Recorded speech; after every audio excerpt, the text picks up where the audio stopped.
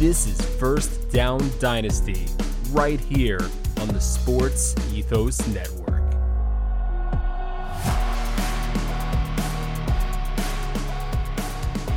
Welcome back to another edition of First Down Dynasty, right here wherever you decide to listen on the Sports Ethos Network. I am your host. I am the Krav, a.k.a. Eric Kravitz, a.k.a. Undefeated, because Will couldn't beat me in one of the leagues that matters most. Speaking of Will, he's our other host on the other side of the internet, on the other side of the highway in multiple county lines. Will, how's your week going? If it was possible, like if we didn't have a podcast and we're talking about fantasy football week in, week out, I would say I'd rather not talk about fantasy football for this week because any league that I had hope in, there's one league still holding out a little bit of hope, but all my other leagues, they're just hurt. Just the leagues, my teams in all my leagues are damaged goods.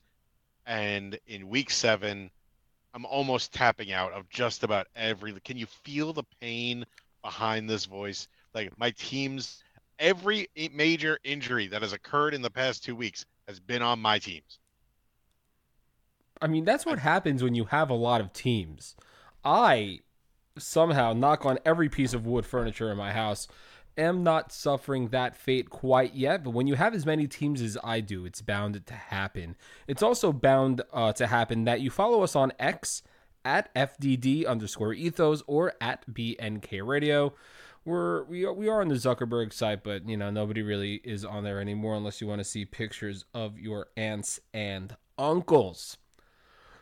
It was a bad week, like Will was talking about, and just in terms of injury, because boy, oh boy, there are a lot of bad ones out there, and the one that nobody wanted to see, the one that everybody was holding their breath wouldn't happen 2 years in a row, the best running back in football, regardless of what some dumb Floridians might think. Justin Fields, right?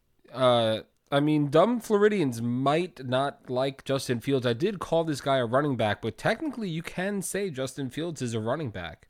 So you're not too far off in your basis. But Please continue. I'm not talking about him. I'm talking about Christian McCaffrey with an oblique injury suffered in the Cleveland Browns game, partially contributing to the first loss for the 49ers this year to the Cleveland Browns. And not only did they lose McCaffrey, the 49ers also lost Deebo Samuel and Trent Williams, which will affect the entire offense in San Francisco. The good news is they play Monday, so it's possible that all three guys, CMC, Trent Williams, and Deebo Samuel, do suit up for that game. But to lose to the Cleveland Browns, to be the class of the NFC, the class of the NFL, to lose McCaffrey, to lose Deebo, and to lose Trent. I don't want to say not to trust the 49ers offense because it's still one of the best, if not the best, in the entire NFL. But does it take a hit? Can you still trust CMC to be that guy, Deebo to be that guy when healthy, especially if Trent is still out? Like, what do you make of that situation? I mean, San Francisco is one of the best, if not the best, offenses in the league, just because they have so many different weapons that can do it. If they're all out there healthy, it's runs smooth. Trent Williams is one piece of that line. Obviously, he's a very big and very important piece, but they will survive without him. But you have a damaged Deebo, a damaged CMC, a damaged line. And the only thing going through my mind during that game is where the hell was George Kittle? I mean, you saw a little bit of Ayuk. George Kittle kind of had a dud day after a few very, very good weeks. And I just, with all those weapons being out, I don't understand where the hell George Kittle went. Ultimately, they will be okay, but a damaged or injured CMC, something like an oblique, is something that you can easily make worse and may not go away if you don't let him rest. So I think they're going to have to protect CMC from himself and keep him out for a few weeks. We're talking week 7 right now.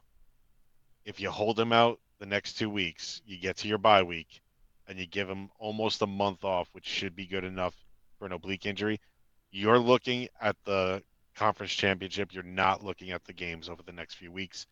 I think Debo, it's apparently much less serious. CMC, I don't think you want to take the risk with. He's obviously light years better than their replacements, but the replacements are good enough to hold out for 2 weeks without him in Jordan Mason and Elijah Mitchell. So I think CMC should be held out. I think you'll see the rest of them, up and at him pretty soon. Another running back for one of the best teams in football also suffered an oblique rib area injury. And he's Ow. I know, listen, I was just about to say, he's very near and dear to you. Because in our redraft league that matters most, he is the anchor to the ship that is the SS Canova. But this is the second time in as many months that David Montgomery is expected to miss more than 1 week of playing time. And the Lions have been so good that it doesn't really matter who they have back there. They lost to the Seahawks in overtime, but other than that, they've won every game they've played so far. And I've been saying it for a very long time. Jared Goff is a top 3 quarterback in the NFC. And he's not number 3.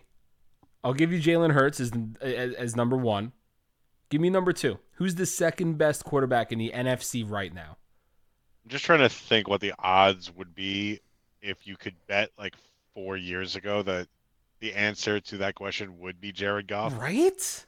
You'd probably be a millionaire. I mean, he was in the NFC before. He didn't change conferences. But you're talking Jalen Hurts. Yeah.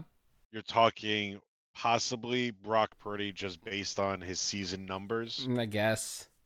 But outside of those two, the only other quarterback that's really even in that conversation is pretty much Matthew Stafford, just on reputation. Yeah. And people want to give really it. People want to give Dak the benefit of the doubt, but he can't. You can't. Like, it's not something that he's earned. I definitely think right now I'd probably put him number 2 behind Jalen Hurts in the NFC, followed by Brock Purdy at number 3, and then Matt Stafford at 4. Would probably be my top 4. I cannot tell you how happy I am and what music that brings to my ears that Jared Goff, Ryan Gosling, is finally getting the respect he deserves. I have been a proponent for a very long time. We'll see what he does this week, however, without David Montgomery. That's going to be a bit of an issue because they're playing a very, very, very tough defense in the Baltimore Ravens at home. Baltimore is giving up 3, so it's going to be a push. That's a pick'em game. I don't know if the Lions have enough to overcome it. Jahmyr Gibbs, we'll talk about him in depth a little bit later on in the show, but he hasn't really lived up to the hype that we thought we were going to get from him. Amon-Ra has been great. Josh Reynolds has been a revelation with Jameson Williams slowly making his way back. He caught a nice touchdown this past weekend. The offensive line is great. And the Detroit Lions defense has been playing lights out, led by Jack Campbell, who might end up being a Defensive Player of the Year candidate. Yeah, I said it. It's only week 7, but I'm going to stand by it until I'm proven wrong. Yeah, I mean, Aiden Hutchinson is also just a monster.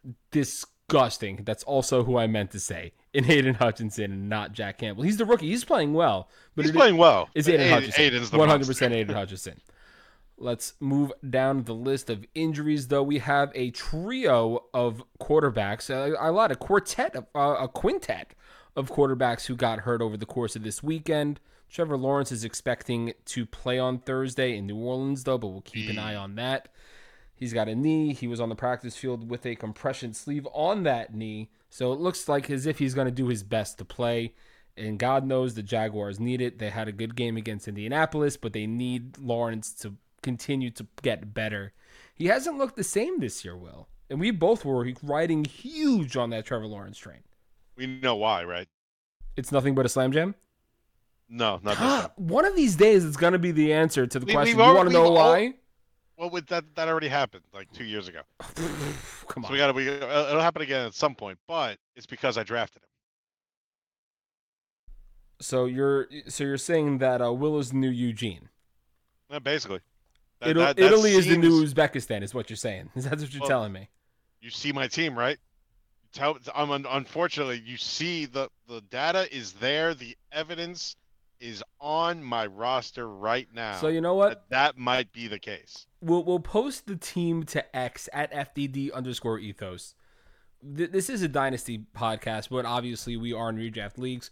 We'll post it to the X account, and we'll let you guys, the listeners, let us know, is Will really as hopeless as he's making it sound, or can he scratch and claw and trade with Kravitz his way out of it? I don't know. We'll see Well, what that's not going to happens. happen either. We'll see what happens. Outside of Trevor Lawrence, Baker Mayfield got hurt. Justin Fields tore a ligament on his throwing thumb, which means he's going to be out for quite some time. Now, I joked about the running back before, but Justin Fields can't throw, so we can't play quarterback. But with all their running back injuries, would it not make sense to tape that thumb up and literally use him as a running back? He turns the ball over enough as it is. I don't think they would trust the ball in his hands to carry it 20 times a game out of the backfield. I'm not going to say 20, but you could do some kind of Taysom Hilly things. Listen, you're going to have Tyson Bagnet, who we're going to talk about later, who's a Oh, literal dear God. rap god. They're gonna have to run the ball 35, 40 times the game. I don't know. They're going to bring back Nathan Peterman. Listen, the Peterman project will never, ever, ever, ever die. I'll stand by that, and I'm not upset about it. I am upset about Jimmy G, though. He suffered a back injury. There's a rumor he's going to be out for a little bit. That really sinks a lot of good things that were happening in Vegas for a little bit. Michael Mayer, the rookie tight end that they drafted in the second round, he's been emerging as somebody over the past couple of weeks. He started the year at only a 30% snap share rate. He's all the way up to 67% in week 7. So he's already doubled the amount of times he's on the field. Jacoby Myers has been insane, legitimately insane, over the course of the first 7 weeks of the season. And he's also missed a week, and he still finds himself in the top 20 wide receivers. An incredible value pick. People got much later on in the drafts than they thought they would. Devontae Adams is still a mantra. Josh Jacobs hasn't really gotten going that much either. So Jimmy Garoppolo has sort of been the driving force behind the Raiders. And with him gone, you do have Brian Hoyer, you do have Aiden O'Connell, but I don't trust either of them as much as I trust Jimmy G. And it looks like he's going to be out for a little bit. How does the lack of Jimmy G, his absence, affect the Raiders moving forward? Jimmy G's a game manager. I don't really think Hoyer is going to get the start. I think they're going to go back to O'Connell. Maybe they go. I'm not sure. I mean, the kid did okay, not great. Maybe they go with Hoyer, but either way, it doesn't bode well for Myers or Adams. It does bode well for Josh Jacobs, kind of just probably run the ball 55% of the time as opposed to throwing it more. And overall, the Raiders are surprised 3-3, just like our New York Jets. Hey, Lee. But you know, I really don't think this is gonna be good, especially if, as someone that knows back injuries, if he's out for like a month, this offense is gonna be very, very, very bad. So they're gonna have to rely on Jacobs. This could probably gonna be one of the worst offenses with that much talent around them, because I don't have faith in Hoyer or this kid yet to think that they're gonna get anything done. But things can change. It's just unfortunate. Who's in a worse spot? The Raiders without Jimmy Garoppolo or the Titans without Ryan Tannehill? Because we got to look at what Malik Willis would look like as a starting quarterback this past weekend. It wasn't pretty. It did not look good. I mean, Ryan Tannehill wasn't necessarily looking great before him either. And somehow I have a doubting suspicion that Will Levis wouldn't look great either. Uh, it's hard coming in for a quarterback like mid-game when he gets hurt. So I would say I would give the kid a shot if after the bye. Luckily, they're going into their bye. So they do have about 2 weeks for Tannehill's ankle to heal up. So those injuries are about 2 to 4 weeks. So we will see. But I think, yeah, I mean, their offense was pretty bad beforehand, and now it's just going to be non-existent. They're definitely worse off because at least the Raiders have Adams, Myers, and Jacobs. I guess. It's been really bad for Tennessee. Like to the point, like Derrick Henry has. We'll talk about him later, but he hasn't looked all that great. DeAndre Hopkins is probably kicking himself in the face every single day when he wakes up because he ended up going to a garbage situation in the Tennessee Titans. Traylon Burks can't get on the field to save his life. One of my draft picks. I mean, you dropped him already. Like, come on. Like, that's not a reason to be down on yourself. Traylon Burks isn't going to make or break your team. Not anyone I drafted this year, doomed. I mean, you could have taken Jacoby Myers, but you didn't. We'll move on. We'll move on. We'll move on. We'll Wait, move on. let's put it. I took Garrett. He didn't get hurt, but what did happen? Yeah, we know. But Garrett's been coming back. Garrett's had really nice weeks the past 3 weeks. Yes, but what was he supposed to be? Significantly better, but he's look. Listen, I mean, we were gonna get to the Jets later because you were at the game this past week, and I gotta hear about that from the horse's mouth. But Garrett's been pretty good ever since. No, the he has. Chiefs He game. has been. He has been. He's been getting, peppered with targets a lot better, and Zach's actually been able to get him the ball. Yeah, I'm not mad at that at all. Since you brought it up, I will say the takeaway from that game, seeing it up close, Jalen Hurts, when forced to throw the ball and not have a running game or not be running himself, is not that good. Ooh, that's Seeing it up close, he's really not that impressive. we'll get into that a little bit later. We need to talk about Kyron Williams and Ronnie Rivers and potentially missing this upcoming slate of games against the Pittsburgh Steelers. The Rams are at home playing the Steelers, possibly without Kyron and Ronnie Rivers. So, are you going to go pick up Zach Evans? Are you going to do that? Or are you going to potentially look into Leonard Fournette, who's supposedly ready to come back? I mean, he's been ready for 3 months, Yeah. and no team has picked him. I mean, these injuries are mounting up like crazy, though. Yeah. So, Zach Evans, overall, good pick. This week, not so much. Don't like it. Don't like the Steeler matchup. And, in 2 weeks, Kyron could be back. Ronnie Rivers is going to be out more. But I feel like almost this game, they may run the ball 5 times, but I feel like not CMC, Cooper Kupp is going to have like 15 catches, and Puka's going to have a 12, and Tutu Atwell's going to have like 8. They're just going to throw the ball 10,000 times. They may not, complete most of them, but they're going to throw the ball a lot. I really don't think down to your third and fourth running back options that they're going to really get used all that much. I don't blame you. I think Zach Evans is a really good pickup. I also think Damian Williams, the league winner of leagues past, well, that's 5 years ago already. Can you believe it? 5 years ago, Damian Williams actually looked like a decent running back with Arizona this past weekend. How about that, Will? What do you think? I think his time is past, ultimately. Don't you dare. Don't you I'm sorry. It's true. freaking dare. The problem is Keontae Ingram was okay. He was coming off an injury. He was the leader of the backfield. And DeMarcado didn't really do too much with his opportunities and was one of the hot pickups last week. So I definitely think if Connor's still at an extended term, he's definitely going to be a good spellback, a good guy to get into some open space maybe, but he's not going to be the lead back filling in for Connor. So I don't think he's he is gonna what be he the is. lead back, but he looked okay. He was able to carry the ball 8 times. He caught a pass also. He's not going to win you a week. He's not going to win you a league. Sorry, league winning Damian Williams, but he's not somebody who will ruin your week. Elijah Mitchell and Jordan Mason, if giant if Christian McCaffrey cannot go Monday night against the Vikings, would be in smash spots, like top 15 running back potential for whoever ends up being the person to carry the ball the most. And the way that everything was leaning, it looks like it's going to be Elijah Mitchell based on what Coach said earlier today. I don't know. The unfortunate part is I do not trust a word that comes out of his mouth, because we heard for months that CMC's workload is going to decrease. We're going to mix everyone in. That didn't happen.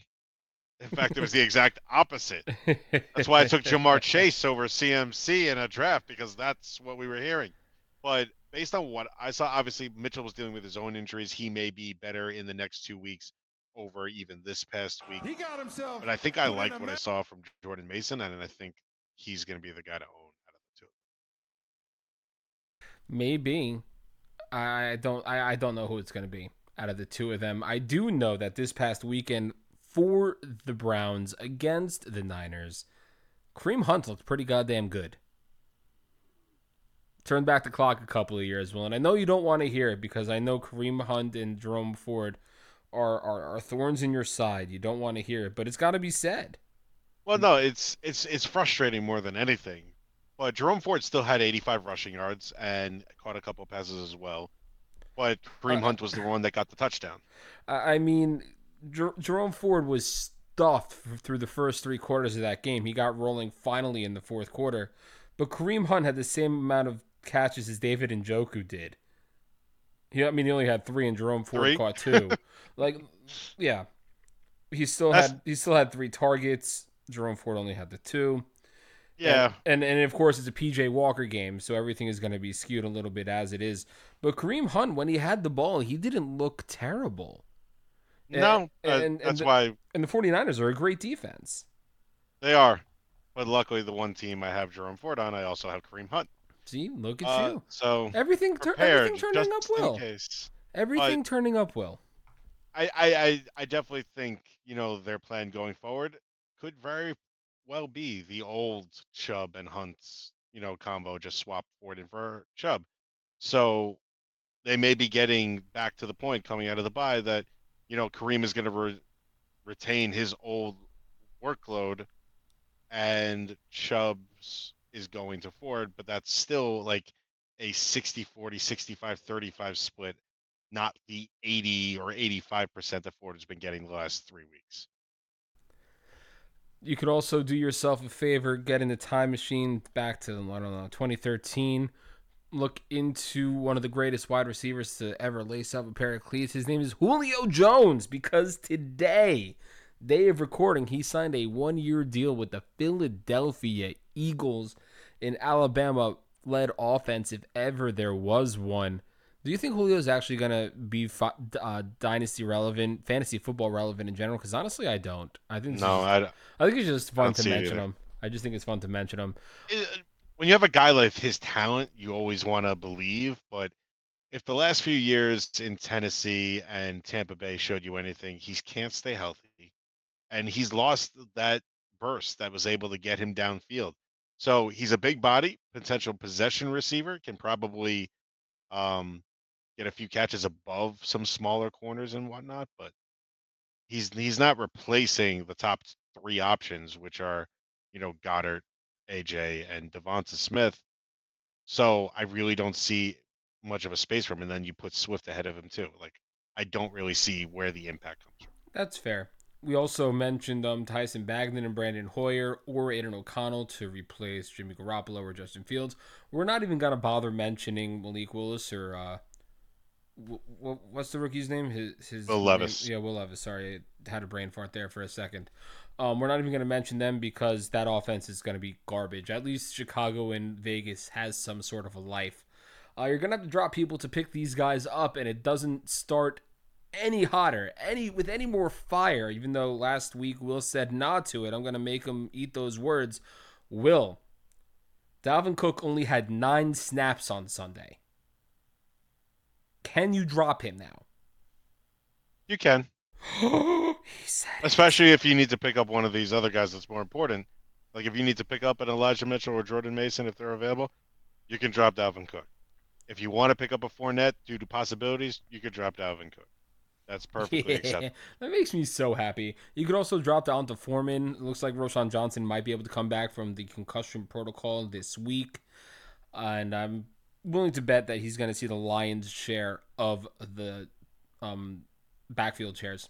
I just don't think that Donta Foreman is going to be a factor moving forward. He was a healthy scratch for 3 weeks straight, and I wouldn't be surprised if that happens again. Joshua Kelly, also not that good. 100% droppable, correct? Yeah, I mean, now that Eckler's back, obviously the risk of injury is still there, but the fact that he really didn't get anything going without him, if he's there, I think he had like one or two significant plays in the game on Monday night. and that offense is going to look a lot better moving forward. But Josh Kelly's role, it's almost non-existent, even if Eckler's not healthy. So definitely nothing there. And Kravitz, there's a few Justins to talk about. I'm a big Justin guy. I'm a big Justin Timberlake guy. I Mhm. am a big Justin Ross guy, and I'm a big Justin Watson guy. Two of the three of those guys are Kansas City Chiefs receivers. I'll let you figure out who the odd man out is. But Justin Watson hurt his elbow. He's an IR candidate. He's going to be out for a while.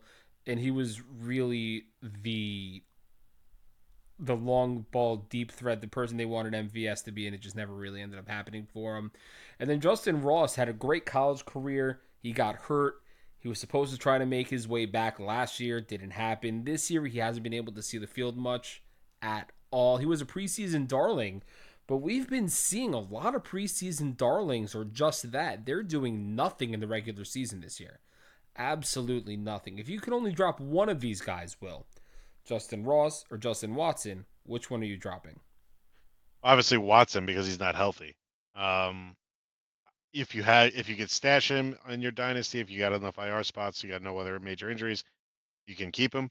Otherwise, I would definitely drop him. Justin Ross with the Watson injury has a shot to actually see the field. It's the kind of thing where the more you watch, the more you question the decision making. I don't know what Justin Ross looks like, but you know, obviously not in game, but I'd like to see it because I know what MVS is and I know what MVS isn't. And unfortunately, as we were talking earlier, we're starting to wonder if Sky Moore fits into that category as well.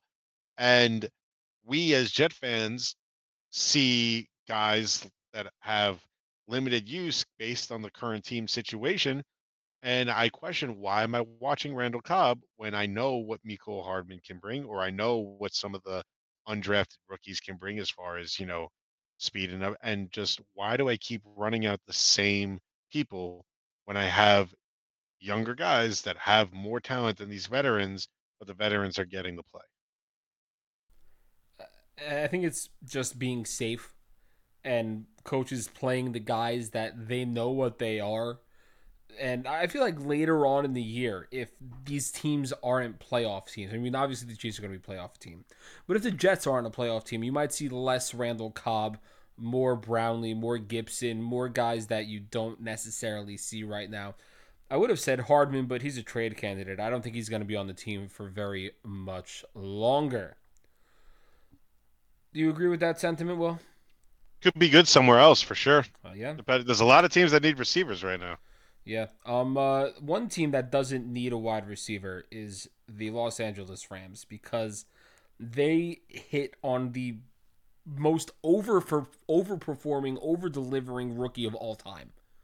At least he's right up there, but especially before the Cooper Cup reemergence. Puka Nacua was taking fantasy football leagues by storm early on in the season. And what we're going to do now is talk about Puka and a lot of guys who have over delivered on what we thought they would be based on their ADP. We have a list about 10 guys. I want to talk about 3 each. So we will have to like pick and choose. Um, but Puka Nacua will. I know you have him places. I only have him in the Yes. one, and I'm trying to get rid of him. What made you take the flyer on Puka, and obviously you're thrilled with his production, but with Cooper Cup coming back and commanding 10 targets last weekend, do you think you dare move Puka Nacua? No, because I think Puka's a different receiver than Cup. And Cup is arguably the best receiver in the league once again. And obviously he's going to command a big share of the targets now that he's back, but there was no number 2 receiver to start the year. You had Tutu Atwell, who's a nice player, and obviously we know Van Jefferson is not good enough, that got traded to another team and is now not really even a big part of that team. Because all of a sudden Desmond Ritter decided to throw the ball around and everyone's coming back to life. We'll talk about that later. But there was no number 2 option behind Cooper Cup when he is healthy, and Puka still fits that role. A different type of receiver, a possession receiver, a big body, a guy that can also help in the red zone. So while the targets are not going to be the same, he's definitely not having another 15 catch game, which was ridiculous. But I do see him being able to get, 5 to 8 catches a game, put up solid yards, and I still think in the red zone he's almost as big, if not a bigger threat than Cup because of his size. All right. Okay. I'm also a big Puka Nacua guy. I want to make that clear. I think he's taken over the role that Tyler Higbee was supposed to take over. A lot of people were hyping up Makes Tyler sense. Higbee to have a pretty good season coming in because Cooper Kupp obviously started the year hurt. He ended up starting on the IR. People didn't know that. The running game was a mess at the beginning of the year. It's still a mess now, especially with all the injuries. But when Cam Akers was in that backfield, nobody knew it was going to happen. So a lot of people thought Tyler Higbee would be the person to pick up the slack while Kupp was gone. Obviously, Puka Nacua fits that bill. Another wide receiver that nobody thought would be nearly as good as they've been, especially me, because I've been trying desperately to get rid of him in a tanking league. I want nothing to do with him, but I cannot seem to shake him away. Will, if I told you before the season started, going into week 7, Adam Thielen would be the wide receiver 3 on the entire season. On the entire season. Ahead of guys like Jamar Chase, Stefon Diggs, Devontae Adams. Ahead of all these guys. Which hospital would you have had me committed to? Um, North Shore. Yep, definitely North Shore. But Adam Thielen is always been a talented receiver. The problem the last few years in Minnesota is injuries. Going to a team with a rookie quarterback. Now he's good. He is the number one option here. There was no more Stefon Diggs and there was no more Justin Jefferson. So he is the guy in Carolina, and you're seeing what he's capable of. The problem with trusting Adam Thielen is he going to finish the season?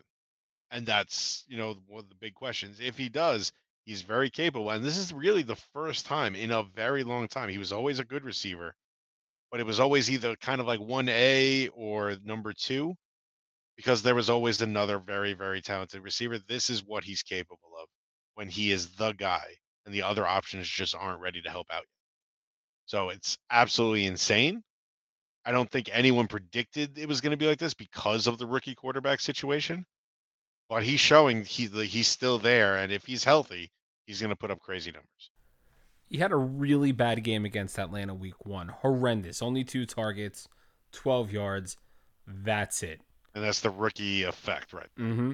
His worst game since then was against Minnesota, where he caught 7 balls for 76 yards. 90% snap share. He almost had a 100% snap share against Detroit. 11 catches, 107 yards, and a touchdown. Against Miami, 11 catches, 115 yards, and a touchdown. He has 4 touchdowns on the season already. It's only week 7. The Panthers are on a bye this week, so obviously he's not going to add to those numbers.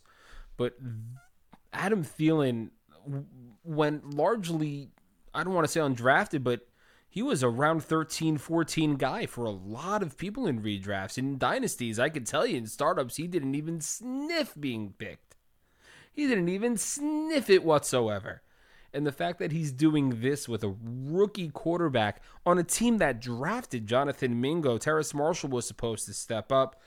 They had Miles Sanders, who we're going to talk about in just a little bit. Believe you me, he was supposed to be somebody catching balls out of the backfield. But old reliable Adam Thielen, and the poetic justice part about it, how badly could Minnesota use a guy like Adam Thielen right now? Yeah, go figure. Well, they invested a high draft pick as well. They still had KJ Osborne, so although I think they brought in a tight end, Oliver, for roughly the same amount of money that Thielen signed Yeah, for. that's what I it don't was. know. That's what it was. And the Um, fact that they traded for Hawkinson and still brought back Oliver is insane to I me. have no idea. I But couldn't tell you. Kravit, I will tell you for dynasty purposes, especially, CJ Stroud was the third quarterback taken in most dynasty drafts this past year and pretty much went undrafted in redrafts. CJ Stroud has by far been the best rookie quarterback. Now, obviously, Richardson has been out due to injury, but that factors in. A guy with Richardson's skill set, you knew he was going to be a runner, and he just, so far, has showed that he's not durable. Bryce Young, maybe he'll figure it out. Has shown some flashes here and there, but CJ Stroud has completely turned around the Texans and how they view this season already by what he's done, and also just by the fact that as far as overachieving, he's taken the entire receiving core with him. That's Nico Collins being a legit number one.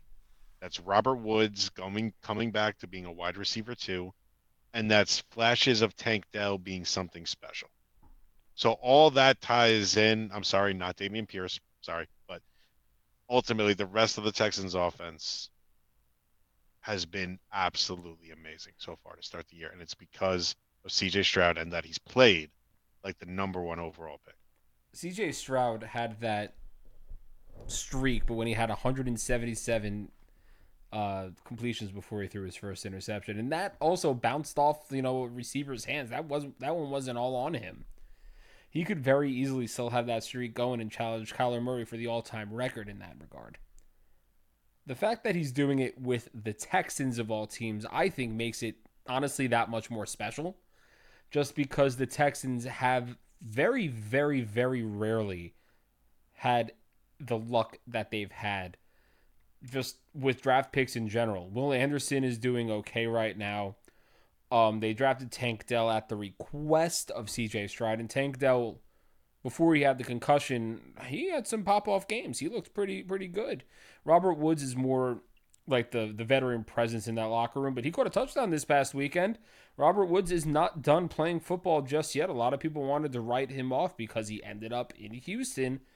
That just was not the case. And like you said, it all goes back to CJ Stroud and the attitude that he's bringing to the Texans and his ability to play football. That defense has been playing well under the new head coach, DeMeco Ryans. The entire offense has been clicking, and now that they're getting their offensive line back healthy, a lot of people are forgetting that Laramie Tunsil didn't play the first 4 games of the season, and he's still slowly coming back. They're on bye this week. I wouldn't be surprised week 8 on Dameon Pierce is a top 24 running back. I know that's not saying that much because that just means he's a running back too. So I get that. But compared to what he was doing, it would be a very nice step up, unfortunately. But yeah, I would be buying stock in the Houston Texans if I had the ability to. I think they're going straight to the moon. And there's only one team, I think, that's hotter than the Houston Texans, and that's the Detroit Lions. And that's sort of running through their.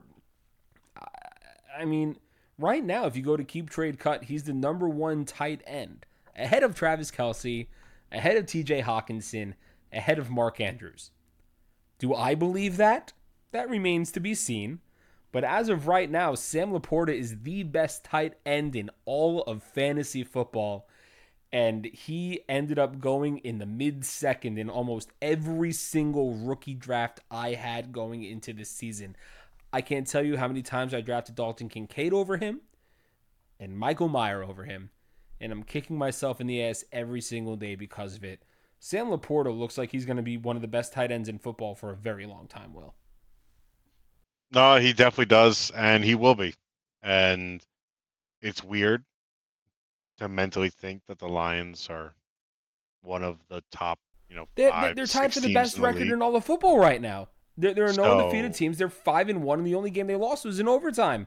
They're one of the best teams in the league. Will, it's maddening. I know, especially for us, because we've grown up in an era where they finish last every year, except for like 3. And we've seen a season where they literally did not win an entire game. Like that happened in our lifetime. A NFL team did not win a game during a whole season. That happened. So to see them here now, it's great. It's a lot of fun. That team is a lot of fun to watch. And Sam Laporta is a big reason, and he's kind of been carrying me after late David and Joku picks didn't work out. So I do thank him for that, holding my team together. But it's um not all sunshine and rainbows with Detroit. Nope. Obviously, You mentioned the injury to Montgomery, which should help because so far to this point, a lot of people were on the Jamar Gibbs hype train. I tried to temper expectations a little bit, but overall, compared to where he was drafted, compared to what people were saying about him, not a great start to the career of Jamar Gibbs. Well, you got to say his name right if you're going to disrespect him like that. Jameer. Thank you. That's all I'm asking. If you're gonna say that somebody is underperforming, at least give him the respect he deserves by saying his name correctly. Well, I well, can't up tell until you. 2 weeks ago, I also thought it was Jamar Chase. So like there was a Jameer thing going on. Okay, that's fine. Whatever floats the boat. I can relate because people at my office spell my name Erik, even though I've been there over a year, and it's goddamn infuriating. It's not that difficult. It's a C. It's a C. Very, Yeah, very, but very simple. that's how you spell like Viking Erics. You don't look like a Viking. Yeah, you never know. If I let this grow out a little bit, shave the head and put a hat on, you don't know. You don't know. No? Anyway, No, you do know? Okay, I that's fair. That's fair. Jameer Gibbs has been a colossal disappointment this year. Let's put it that way. And it's not because he hasn't played well. Whenever he has had the ball in his hands, he's been pretty goddamn good. The issue is that he just, quite frankly, never has the ball in his hands. The highest snap share that he's had over this season so far is 60%. He had 17 rushes and 80 yards against the Atlanta Falcons. The 3 games that he's been healthy for before that, he didn't crack 50%. He's caught some balls out of the backfield, which is nice. He had 7 catches for 39 yards against Seattle, and he only has 14 receptions on the year, so half his receiving production came in that one game. Has yet to score a touchdown, but again, he's been just fine. It's just a matter of getting him on the field, and the worst part about that, and I can say the same thing about Jameson Williams if we're putting those two together in sort of a disappointment sandwich. Everything is working for the Detroit Lions right now, and if things are working, if it's not broke, don't try to fix it. So unless something drastically changes, like for example, this David Montgomery injury might force Jameer Gibbs into a more prolific role on the offense, we're going to see what he can really do. And if something were to happen to Josh Reynolds or Amon-Ra St. Brown, we would be forced to see what Jameson Williams can do. Um, that's not the case in LA though, because an injury to Mike Williams doesn't do a goddamn thing for Quentin Johnston, and he's not on our original under deliver list because he has fallen under the colossal disappointment list. Well, hard to get on that list. it's very, very, very difficult. There is a very low bar that we have here on First Down Dynasty for people to actually be okay. To say, okay, like you're a rookie, things happen, but Mike Williams got hurt. Coach Staley said that Quentin Johnson would see more reps, and they didn't want to have to force him into the situation, but because of the atmosphere and what happened, they were forced to do it. Dude can't see the field. And I hate to give people credit where credit is due, but the co-host of Lenscrafters said that QJ would be the next Jalen Rager, and goddamn, he's on track to be right. We're only 6 games into his career, so I'm gonna temper it a little bit. But he can't do a goddamn thing. Keenan Allen turned back the clock. He's one of the best receivers in football right now, and partially because nobody else on that offense, Josh Palmer included, can pull away and claim that second wide receiver spot left open by Mike Williams. But Johnston has been a colossal failure. 2 targets, nothing.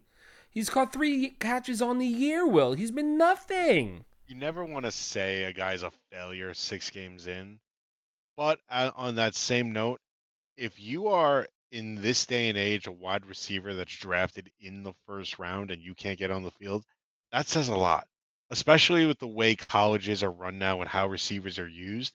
If you are believed to be a first round talent as a wide receiver, you should be able to be on the field. If you're a second round pick as a wide receiver, you should be on the field. And you want to know the guys that aren't over the last few years, guys like Denzel Mims. It does happen. Guys like Jalen Rager, who you mentioned from a few years ago. It does happen, but it's pretty obvious pretty early on. And that's the problem, is that if Quentin Johnson is already having these problems, the odds are we're going to keep having the same conversation. So he was taken probably pick 6 to 8 in Dynasty this year. Not a great early vibe. And it's probably something where, like, some guys are developmental, they take 2 or 3 years. Guys like this are not supposed to take 2 to 3 years. Guys like him are supposed to be effective immediately. And now he has an opportunity. And I know Trey Palmer is good, and I have him, but when you have a high draft pick like that, you're supposed to get the opportunity. If he can't beat out enough people to be on the field more, I don't know what's happening. Look at guys like Zay Flowers, Puka Nakua, Jordan Addison, even Tank Dell. Like these guys didn't. Most of those guys didn't have the draft capital QJ did, and they're doing just fine. Zay Flowers might be the best rookie wide receiver this year, depending on what Jordan Addison does in lieu of the JJ injury, obviously, because I still think that Addison could end up being special because of that injury. But we have yet to see what happens. Who knows, right? Well, you're right, and it's different than Jackson Smith and Jigba because while he was the number one receiver, he went to a team that had two studs at wide receiver, similar to Johnson. But I really don't. There's like a. I don't doubt that if DK or if especially more so Tyler Lockett missed time, that he would be able to fill in immediately. I mean, piggybacking on that, he's been able to be on the field. He had 4 catches for 50 yards or 5 catches for 40 yards. He had 9 points. He's still finding ways to contribute. QJ isn't doing that at all. He can No. even get onto the field. And last night, when they lost to the Dallas Cowboys, he could have made a difference. They're without they're without who? Diggs is the corner who's out for the year. Yeah, Yeah, they were playing with one corner. They were playing with Gilmore, Stephon Gilmore, and that's it. And they still couldn't find a way to win. And part of that is going to be on Quentin Johnson. Although it's the Chargers, and the Chargers will always find a way to lose games like that. More disappointments, you ask? Oh, we got them. We got them in spades, and two of them at the top of this list are the two running backs that I went with in a lot of leagues in Ramondre Stevenson and Tony Pollard. And boy, oh boy, Tony Pollard, it might be a personal thing, but Ramondre Stevenson is bad. Mostly because the New England Patriots, and I'm going to say this with a big ass smile on my face, Will, and it doesn't happen often that I smile and speak at the same time, so take it in. The New England Patriots are the worst team in the National Football League. Oh, it was so exciting to say. I was so happy just for a split second. It was so good. But my Ramondre Stevenson shares are suffering because of it. yeah, definitely one of the worst. As far as Pollard, he's still very, very solid. But I did say if they use him more as a traditional like number one running back, his actual production would suffer because I don't think he's built to take all those hits as the traditional star running back. I definitely think he was in a better position. And it's not always a bad thing. Like I equate like to Alvin Kamara, but Alvin Kamara always had, Mark Ingram or Latavius Murray running as the, main downhill runner. I think Jamar Gibbs can be that Alvin Kamara role eventually with like a David Montgomery running the other way. And I think Tony Pollard fits into that. He is better as the 1B back with someone being the in between the tackles, the downhill runner. And they don't have that right now. So that's where I think they are missing Zeke Elliott. But Zeke Elliott is taking in away touches from Ramondre Stevenson, oddly enough, which also, when your offense sucks and you're not on the field that much, losing touches hurts even more. So Ramondre Stevenson, not good in that respect. But Krevitt, which is worse, Ramondre Stevenson losing touches to Zeke Elliott or Derrick Henry losing touches to a rookie running back? I mean, Tajay Spears came into the season, and we were expecting him to have an impact immediately. Not like this. In real time, it sucks to say, we're seeing the downfall of King Henry. Stop the count. Seriously, stop it. I don't want to see it. Do you want to see it? Like Derrick Henry is one of the most prolific running backs of our time. We rode him. We picked him up in 2018 to win a championship. That was the year of the Hmm. krill. That was the year of the krill. Derrick Henry Was his that was before he became Derrick Henry we as we knew him picked over him the up last and 6 years? we picked him up and started him. We picked him up the week of the Jacksonville game and were forced to start him. And that's where this ascent started. So we've been on the Derrick Henry line for as long as anybody has. And to watch his decline in real time is very sad. Um Last week he showed that he still can do it. It's not like he's, old Yeller are going to take him, shoot him in the head in the back of the backyard in the shed. Like, we're not doing that to King Henry. We're not decapitating him. This isn't old school France. We're not in medieval times. Can someone trade for him and save him, please? Yeah, he's got to make an impact somewhere else. Maybe the Buccaneers because Rashad White is not doing it. He's been a pretty big disappointment this year because Sean Vaughn is getting a lot more carries than he should at this stage in the season. Maybe he ends up. I don't know. Maybe he can end up No, go bold. go bold, go big. Buffalo. I was gonna say Buffalo, but they're doing just fine. James Cook I is know. Well, they did lose Damian Harris. yeah. I mean, James Cook is pretty much playing exactly how people expected him to. He's the running back 18 on the year. He's had some pretty nice games, a couple of bad ones, but he's sort of taken over as one of the main pieces in that offense. Although for some stupid ass reason, Latavius Murray started the game on Sunday night against the Giants. I don't understand it. I understand putting Latavius Murray in on your red zone and your No, goal line packages. That I we, get. no, we don't get it. Give it to James Cook, damn it. Okay. So Will's opinions and wants and needs aside, I understand why Latavius Murray is the guy at the goal line in the red zone. But to begin the game in between the 20s, there is no reason for James Cook not to be the guy. He catches the ball out of the backfield very well. He's by far the best runner you have on your team. Damian Harris, it's great that he's doing better. He has a neck injury. They had to bring a an ambulance out on the field to take him off. Thrilled that he's doing better. Thrilled that he's doing better. He shouldn't be on the field. Like Mario Chalmers in the fourth quarter of an NBA basketball contest, he should be nowhere near the football. Absolutely nowhere near the football at all. It should be James Cook in between the 20s, Latavius Murray spelling him, and on the goal line. That is the way it should be. He's doing fine as RB18. Alexander Madison is doing just fine at RB17. We're starting to talk about people who are actually meeting their expectations. Alexander Madison doing just fine. He's by far the best back in Minnesota, even though they brought in Cam Akers.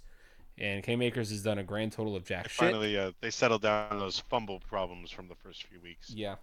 It hasn't helped them really, but they No. fixed that problem. They're going to draft Drake May, and that's going to be a crazy team. Um, I want you to talk about the top guy on this list because I'm so happy I was right about him. So happy. Well, I still don't think you are, What do you per mean? se. What do you mean? I'm thrilled. Well, no, because I definitely think he's better than this. I definitely think that offense is just absolutely horrible. And I think the benefit of Jalen Warren is Jalen Warren is a bit faster than Najee Harris. But that doesn't necessarily mean I think he's a better overall running back. But he fits this team better because their offense is atrocious. This is the kind of thing where you have a speed back and you have a more power back. The power back doesn't really uh, get quite used as well with a lack of offensive line. A lack of quarterback predominantly is the reason. But for where a lot of people said he was, you could argue he's right in line. You could argue he's a little bit behind where people expected him to be. But I think a lot of people expected more out of the Steelers offense. They thought Pickett was going to take another step, and it just hasn't happened. Almost feel like based on like what the clips I have seen, based on what the numbers look like, he's kind of like Zach Wilson against Pittsburgh last year, where he has like one or two good games where he has like a few big throws, but otherwise he kind of sucks. That's Kenny Pickett right now. before Zach Wilson went off the deep end and completely screwed everything up last year. Not this year, but last year. I definitely think it's just a lack of experience, and right now it's kind of you're either going to get a lot better really quickly or he's going to get worse. And if he gets worse, and if you own anyone on the Steelers, that's going to be a big problem. I think he gets worse. I have no faith in Kenny Pickett. That offensive line has not been good. Deontay Johnson has been hurt, but even he hasn't been able to save Kenny Pickett. George Pickens had a really nice first few weeks. He's come back to earth. And I don't hide my disdain for Najee Harris. He is Trent Richardson. There's no other way around it. He is the 45th ranked running back right now. He's only had one game over 10 points, 3 games with 5 points. He is just, he's a jag. He's just another guy. Maybe the plantar fasciitis hasn't really healed yet. Maybe the offensive line did not improve as much as we'd have liked it to. Or maybe, Will, you're right, and that offense is just dog shit terrible. Well, you look at Pat Frymuth. People expecting him to have a season. He's done nothing. Now he's been hurt a little bit, but he was doing nothing before that. And every other, Deontay's been hurt. Pickens has been okay, but even Jalen Warren has had okay games. But how many times has he cracked even 10 points? So that offense is just, it's not producing anything significant outside of George Pickens. He's the one guy that's been immune, but all the other guys that were drafted and people had expectations on them, no one in that offense is doing well. Not a single one. I mean, I expected that. I also expected TJ Hawkinson to start to play really well. And I know we were talking about it earlier. He's really frustrating. He'll do nothing for 45 minutes. And for 15 of those 15 minutes of that hour, he'll be incredible. And at the end of the day, it's about that bottom line, right? It's about how many points you finish with on a week-to-week basis. And TJ Hawkinson is a top 3 tight end. And especially now that we don't have to worry about Justin Jefferson hogging some targets, I think TJ Hawkinson could be somebody who takes a big step for the next few weeks and ends up being a big powerhouse type player moving forward. Do you disagree? Are you there? Yeah. Okay. You were frozen. Oh, that's weird.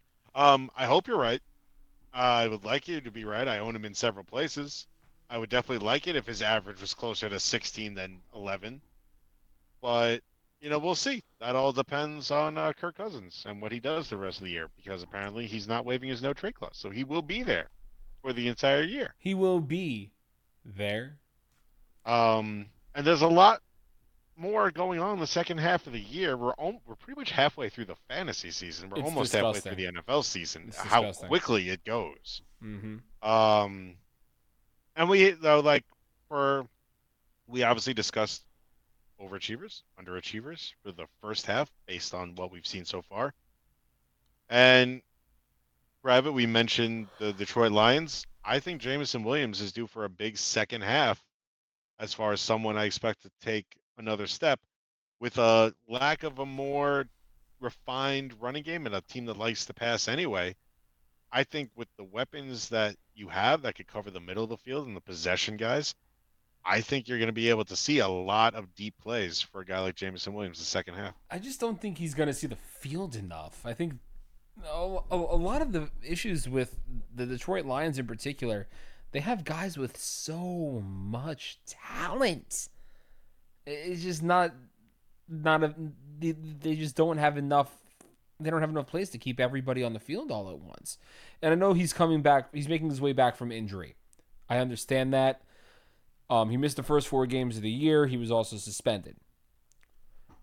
His first game back against Carolina, he was on the field 47% of the time, only had 3 targets. Against Tampa Bay, 23% of the time he was on the field, only saw 3 targets. He was able to make the most of them, caught 2 of those for 53 yards and a long touchdown, obviously. But Jameson Williams is going to be, maybe he might be one of the big boom bust guys over the next few weeks. He might be a worse Rashid Shaheed. No, so I think that that snap share I think is going to go up, especially if they're not running as much. I think you're going to see him replace Josh Reynolds because I think if you could use him even as a decoy to stretch the field, You open up Amon-Ra more, you open up Laporta more. I just think their offense is actually a better fit with them on the field together than I think a guy like Josh Reynolds or definitely a guy like Khalif or what is still walking around that used to be Marvin Jones. How dare Uh, you? How I'm sorry, dare it's true you? though. I know, but it's true. So I definitely think though the snap share will go up, and I definitely think, along with that will be his production and just his speed alone is going to create problems as he, still works his way back in, and I think it's coming. I mean, I would love to be wrong, but we've seen with Dan Campbell, it's not really about the talent that you have on the team. It's doing what works, and right now, what works is Jameson Williams seeing less than 50% of the snaps. Um, somebody, at least one of the people I think is going to have a really big bounce back in the second half. It's already sort of started, and first and foremost, I love being right. Being right about players not playing well, I'm not terribly thrilled about it, but I'm a sore winner. I also love to be wrong, and I'm usually the first person to admit when I'm wrong. So with that being said, it is entirely possible that I was wrong about the future of Kyle Pitts. It's entirely possible. I don't know. I don't know. It's not impossible, but I could be wrong about Kyle Pitts because over the last 4 games, Kyle Pitts has seen 9 targets, 11 targets, and 6 targets. He caught his first touchdown of the year last week against Washington. He has a game with 87 yards, and Desmond Ridder is starting to throw the ball. He and Drake London, who has also come on in a huge way over the past 3 weeks, a really, really, really big way in the past 3 weeks for Drake London. Maybe Kyle Pitts ends up being a guy, especially in the second half of this, fantasy football season. Who knows? They have a little bit of a rough schedule: Tampa Bay, Tennessee coming up, but then they have Minnesota and Arizona. So those two will offset. And as long as Desmond Ridder is able to continue to take steps forward, and those steps forward are baby steps at best, Kyle Pitts can be somebody to help your team make the playoffs. And I almost threw up saying it. I don't like it. It's going to be interesting to see. We've been waiting for Kyle Pitts. His quarterback play has been pretty bad over the last few years overall. And yeah, all of a sudden Desmond Ridder is throwing for 300 yards and throwing more than 10 times a game. So they're not running it a lot, or at least as much anymore. Bijan owners are still looking for him to have, a game where he's actually the guy because he always seems to have like 10 carries for 65 yards and then like 3 catches for another 30, get pulled out of the red zone, and every 3 games gets one chance and puts it in. So Bijan owners are frustrated. Kyle Pitts owners have been frustrated for 3 years and they're finally seeing some rewards from that. Will it continue? I don't know because for 2 weeks, Jonnu Smith was the tight end one, and he's still being used, and he still had a very good game this past week. I don't know. I'm just hoping Fine. overall their Fine. offense is much Fine. better. In the vein of me eating shit and continuing to admit that I'm wrong, when I added this name to our Google sheet, Will literally laughed at me. He laughed at me. It was a huge guffaw. He called me names. It was not nice. There were no names. There were names. There It were was things more that. like a passing scoff, like, ha. No, it was a hearty guffaw. It was a good chuckle. I don't think I remember it that way. Mike Evans is going to have a really nice second half, and I hate to say it. I hate to say it. Chris Godwin is also going to have a nice second half. He's also had a nice first half. Chris Godwin is sort of the beacon of consistency, and I don't want to hear anything otherwise about it. But Mike Evans has been so good over the past few weeks, and I think as he continues to build a rapport with Baker, it's only going to get better for him. Right? Like he they already had their bye. He has games of 20, 30, 19, and 11. His worst game is a 3-for-3 game for 40 yards. That was against the Saints. And we know that that the Lattimore Evans dynamic is real. Right? So I'm not gonna chalk that up to anything. He has 3 games with 10 targets out of 5. That's 60% of his games. He's already got 10 targets. And I'm looking at the schedule moving forward for the Tampa Bay Buccaneers. They have a game against Buffalo. They have a game against the 49ers. And they have a game against New Orleans again. But other than that, it's a really soft schedule. Mike Evans could be somebody that if you're contending and if you're in a league with a Mike Evans owner that wants to get rid of him, he's 100% somebody that you can get for a second round pick and ride for to be a high wide receiver too for the rest of the year. It's crazy to me. And those of you who have been following our program for a long time know how much it hurts for me to say anything nice about Mike Evans. But I think this is the time to go out and pick up Mike Evans. Ugh. Ugh. Man's going for 10 straight years of 1,000 yards to start a career. Very limited company. So just saying, he's motivated. I think Jerry Jeudy is going to have a fantastic second half of the year. Just not with the Denver Broncos. I think he's going to get traded at the deadline to a wide receiver needy team. I do not know which team that is going to be. I just feel like he's going to go somewhere that needs him, and he's going to get away from Russ, and he's going to have a solid second half of the year. Off the top of my head, with all the guys we talked about with injuries or inability, I gotta believe the Chiefs have to be looking at any wide receiver option to put some other additional legitimate weapon with Patrick, because Kelsey alone is not going to cut it come the playoffs. It's just not. So I definitely think Jerry Jeudy is going to be there, and obviously JT now with the contract, slow start. Now that he's been active, Zach Moss has still been a thing, which has been fantastic to see. But I think JT takes over the second half of the year again and becomes, a top 5 running back. You don't buy into the Steve Smith stigma that Jerry Jeudy is just a guy, that he's not going to be anybody to contribute on any team whatsoever. Did you not? Did you see what happened with them? Yeah, no, I saw that. I definitely think Jeudy may be using it as motivation. I don't think he's just a guy. I've never thought he was like absolutely fantastic, but I definitely think a few of these teams that need wide receivers do have good quarterbacks to, make the best of him. And I definitely think if he does get traded, he's going to a quarterback that's much better than anything he's had in Denver. And he really hasn't had a whole lot. Their quarterback play in Denver is arguably as bad over the last 5 years as just about anywhere. Yeah.